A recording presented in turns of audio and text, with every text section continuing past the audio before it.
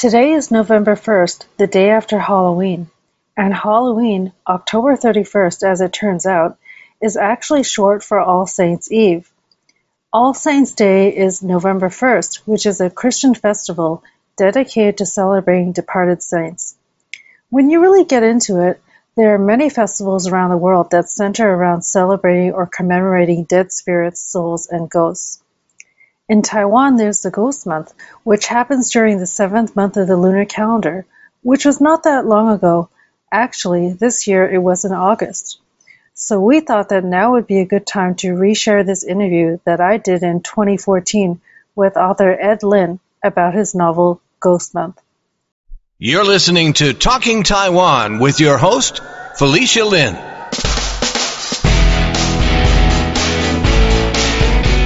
On today's podcast, I'll be talking to Ed Lin, who is the author of 5 books and winner of 3 Asian American Literary Awards. His latest book, Ghost Month, is set in Taipei, Taiwan, and now he's on a whirlwind book tour. I'm so happy to have Ed here on Talking Taiwan. Thank you for taking time out of your busy schedule to be here today. Welcome to the podcast. Oh, it's great to be here. Great. So, as our listeners may or may not know, right now is the beginning of August, and it's actually considered the Ghost Month in Taiwan. So, can you tell us a little bit about what the Ghost Month is and how it's related to your book? Well, Ghost Month, there are both Taoist and Buddhist beliefs that hold that the 7th lunar month is when the gates to the underworld open and spirits wander all around Taiwan. And Taiwan's one of the most superstitious countries in the world. Sales of homes and new cars dip because people don't anger the spirits who may feel that it's a bit disrespectful to be making large capital purchases and may actually, try to confiscate these cars and homes. One thing, it's important to appease your ancestors, that's for sure.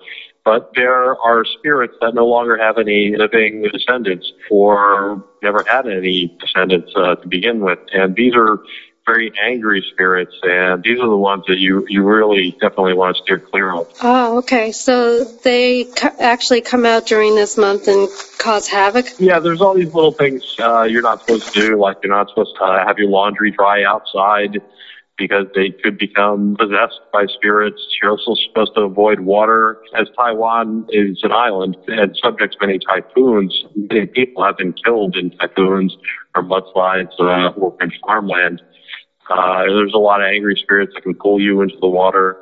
You're also not supposed to whistle because it attracts ghosts. How did this idea of the Ghost Month inspire your novel, and what does that have to do with this, what your novel's about? Well, in the novel, the narrator, he's just found out that the girl that he had always planned to marry has been murdered.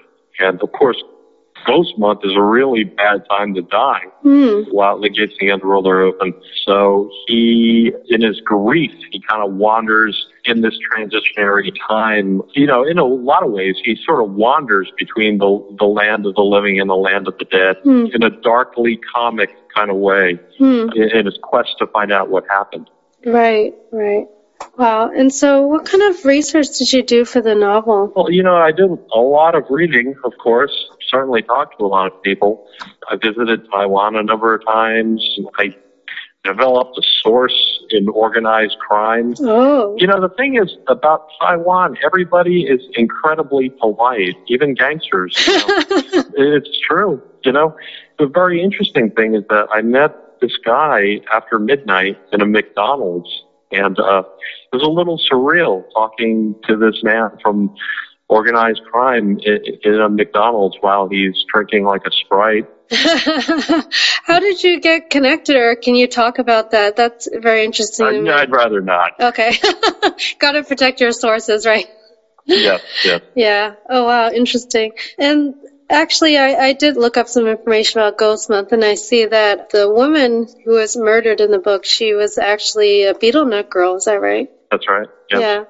Have you tried betel nuts yourself? I have smelled them. I was not going to put it in my mouth. Yeah. I can imagine what they taste like. That's enough for me. That must have been interesting, too, just to look at the whole betel nut culture and about betel nut girls and all that as well. Yeah, definitely. Great. And so This book being a sort of mystery and like there's a crime involved, I noticed that a lot of your books are also that kind of genre, like mysteries. And a lot of them feature this character, Robert Chow, a Chinese-American detective. What is it about the mystery genre that appeals so much to you? Well, see, the thing is about mysteries, on the surface, it seems to be like a good person trying to capture a bad person. But in a larger sense, it's really sort of a meditation on, what makes good good and what makes bad bad. And the way I feel about it is that there is a lot of crime that's not illegal. I was watching this documentary on this woman, this single mom whose home was being foreclosed on by the bank. And over the years, she had paid in, I think, $80,000 or $90,000 towards this house, and she missed about 3 payments, and that was when the bank decided to foreclose on her. And then the bank ended up selling the house at auction, I think, for like $30,000. Wow. So that was less than half of what the woman had put into the house. And this is all perfectly legal, and yet that's a crime. So the thing is about the mystery genre, it really appeals to me to sort of think about what really is good and what's really bad, despite the actual legality of the thing. One of my inspirations is Chester Himes. Chester Himes wrote a number of detective books set in Harlem. And, these are like pretty much hard-boiled novels on one level. But on another, he used it to talk about Black America and issues and the history and just the culture, and they are really a great series. Yeah, I can definitely see how you're influenced by that author, because I've noticed that a lot of your books, especially the ones with the character Robert Chow, are actually set in Chinatown. And knowing that you're a native New Yorker, did you actually grow up in New York's Chinatown? I did not, but I went through it very often. I grew up in New York, New Jersey, and Pennsylvania, and New York's Chinatown at the time was primarily in Manhattan. And my mother's from China and my father's from Taiwan, and they don't speak Cantonese, which was the primary language of Chinatown at the time.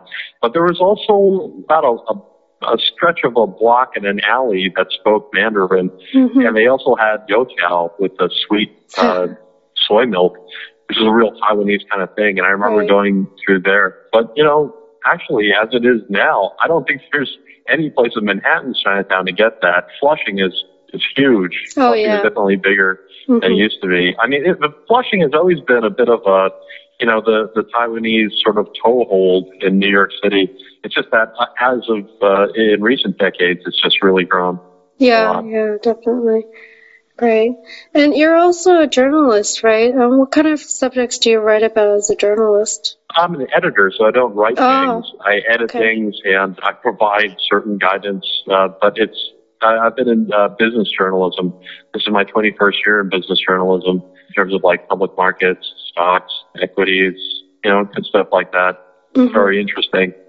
So is there going to be a novel about like financial markets or anything like that in the future?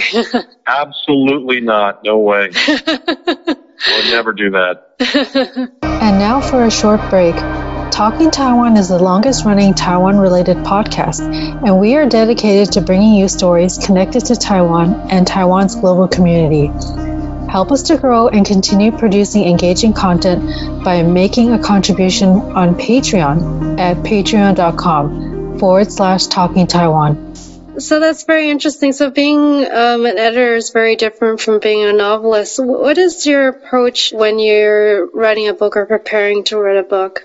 I think first thing I do, even before I start doing research, I just try to find a voice. I write in the first person, so I just try to think of a voice that would want to tell a story, just even in an oral kind of way. For me, that was, just having someone just tell you a story, even if it's like a little joke or something.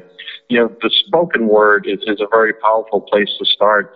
That's what I start with, a voice. And then I will just write probably about 1,000, 2,000 words or so, just to see how it's going. And then I started doing a lot of research, maybe even thinking about people to talk to and interview, because my father was from Taiwan. Immediately, there are two people I can ask about the situation in Taiwan right there. Right. So in terms of research for Taiwan, that was kind of in the bag for that one.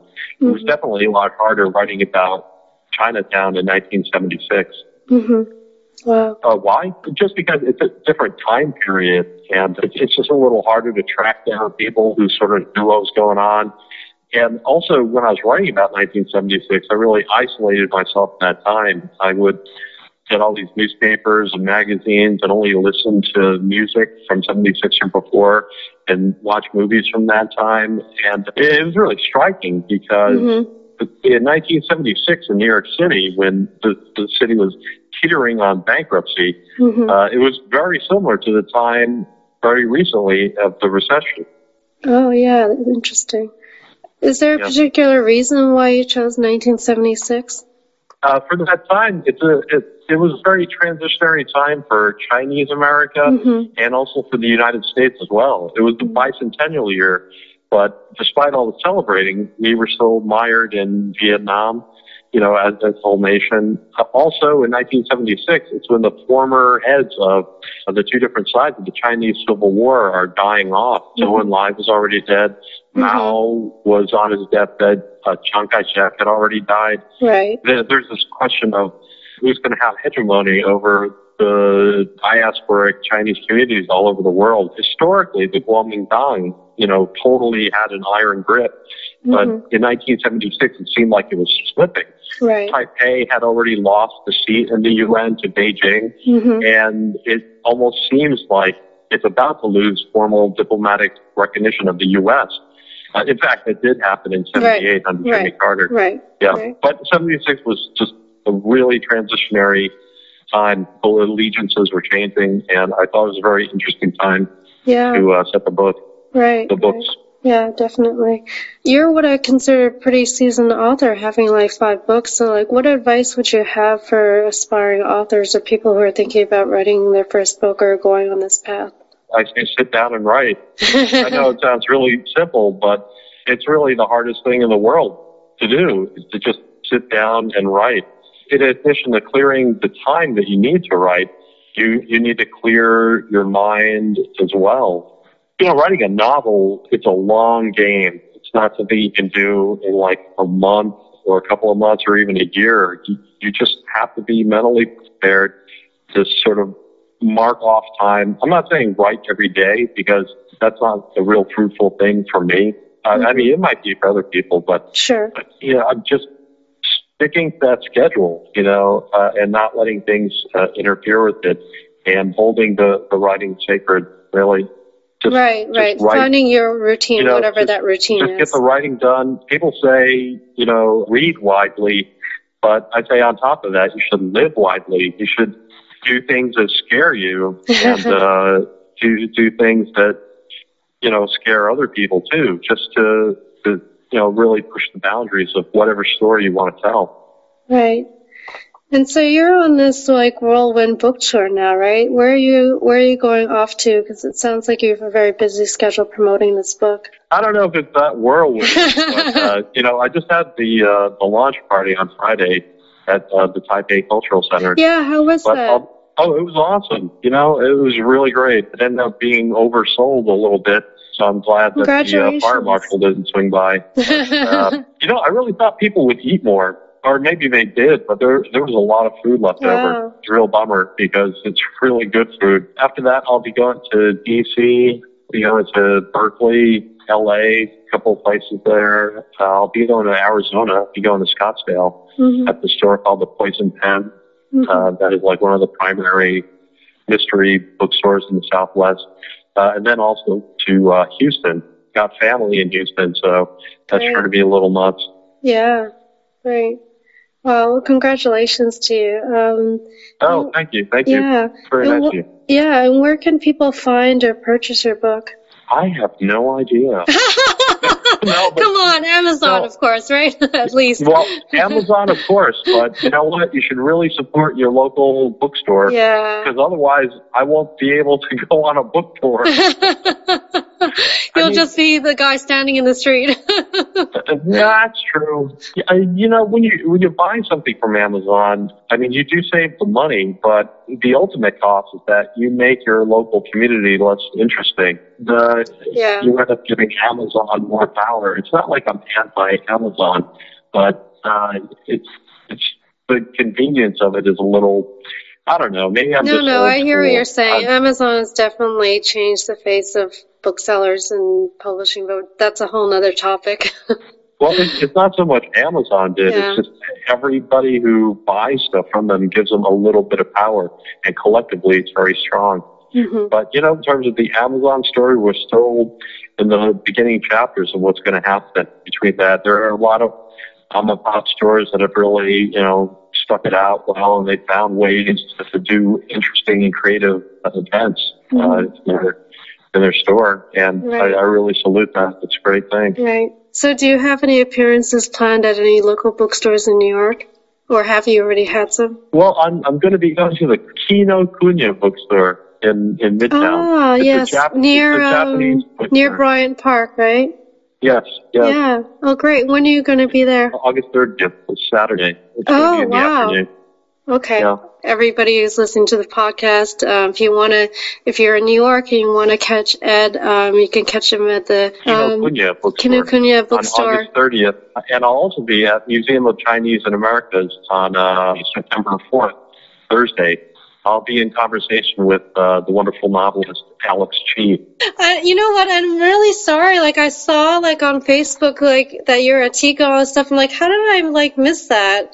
I think I was busy with something else because I had plans. But then I'm like, oh, I'm so sorry that I missed that because I would have totally been there. I didn't realize that, you're going to be there for your launch and all that.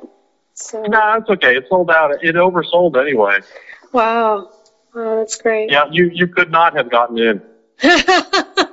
Okay. Yeah, I mean, there are a number of friends who couldn't get in, That's great. That's really great. Yeah, because you had to buy a ticket in advance. So, right. Anyway. Yeah, no, and I saw that you were interviewed on NPR, and it looks like you're getting a lot of really good PR. It's great. Yeah, we'll see. It's still, in the beginning here. Mm-hmm. And do you have a website or social media you want to share with people if they want to find out about? Sure. People can find me in multiple places online. I'm on Facebook. I'm on Twitter. I'm even on Instagram now. But my primary website is edlinforpresident.com. Great. Thanks, Ed. I appreciate it. Oh, sure. In 2014, I spoke with author Ed Lin about his novel, Ghost Month. If you enjoyed this episode, go on over to Audible or Apple Podcasts and leave us a review there. It helps others to discover Talking Taiwan. Tell a friend about us or subscribe to us on your favorite podcast platform. To learn more about any of the items mentioned in this episode, visit our website, talkingtaiwan.com. There we'll list any related links. Thank you for listening to another episode of Talking Taiwan. I'm your host, Felicia Lin. Talking Taiwan is brought to you by Forumosa.com.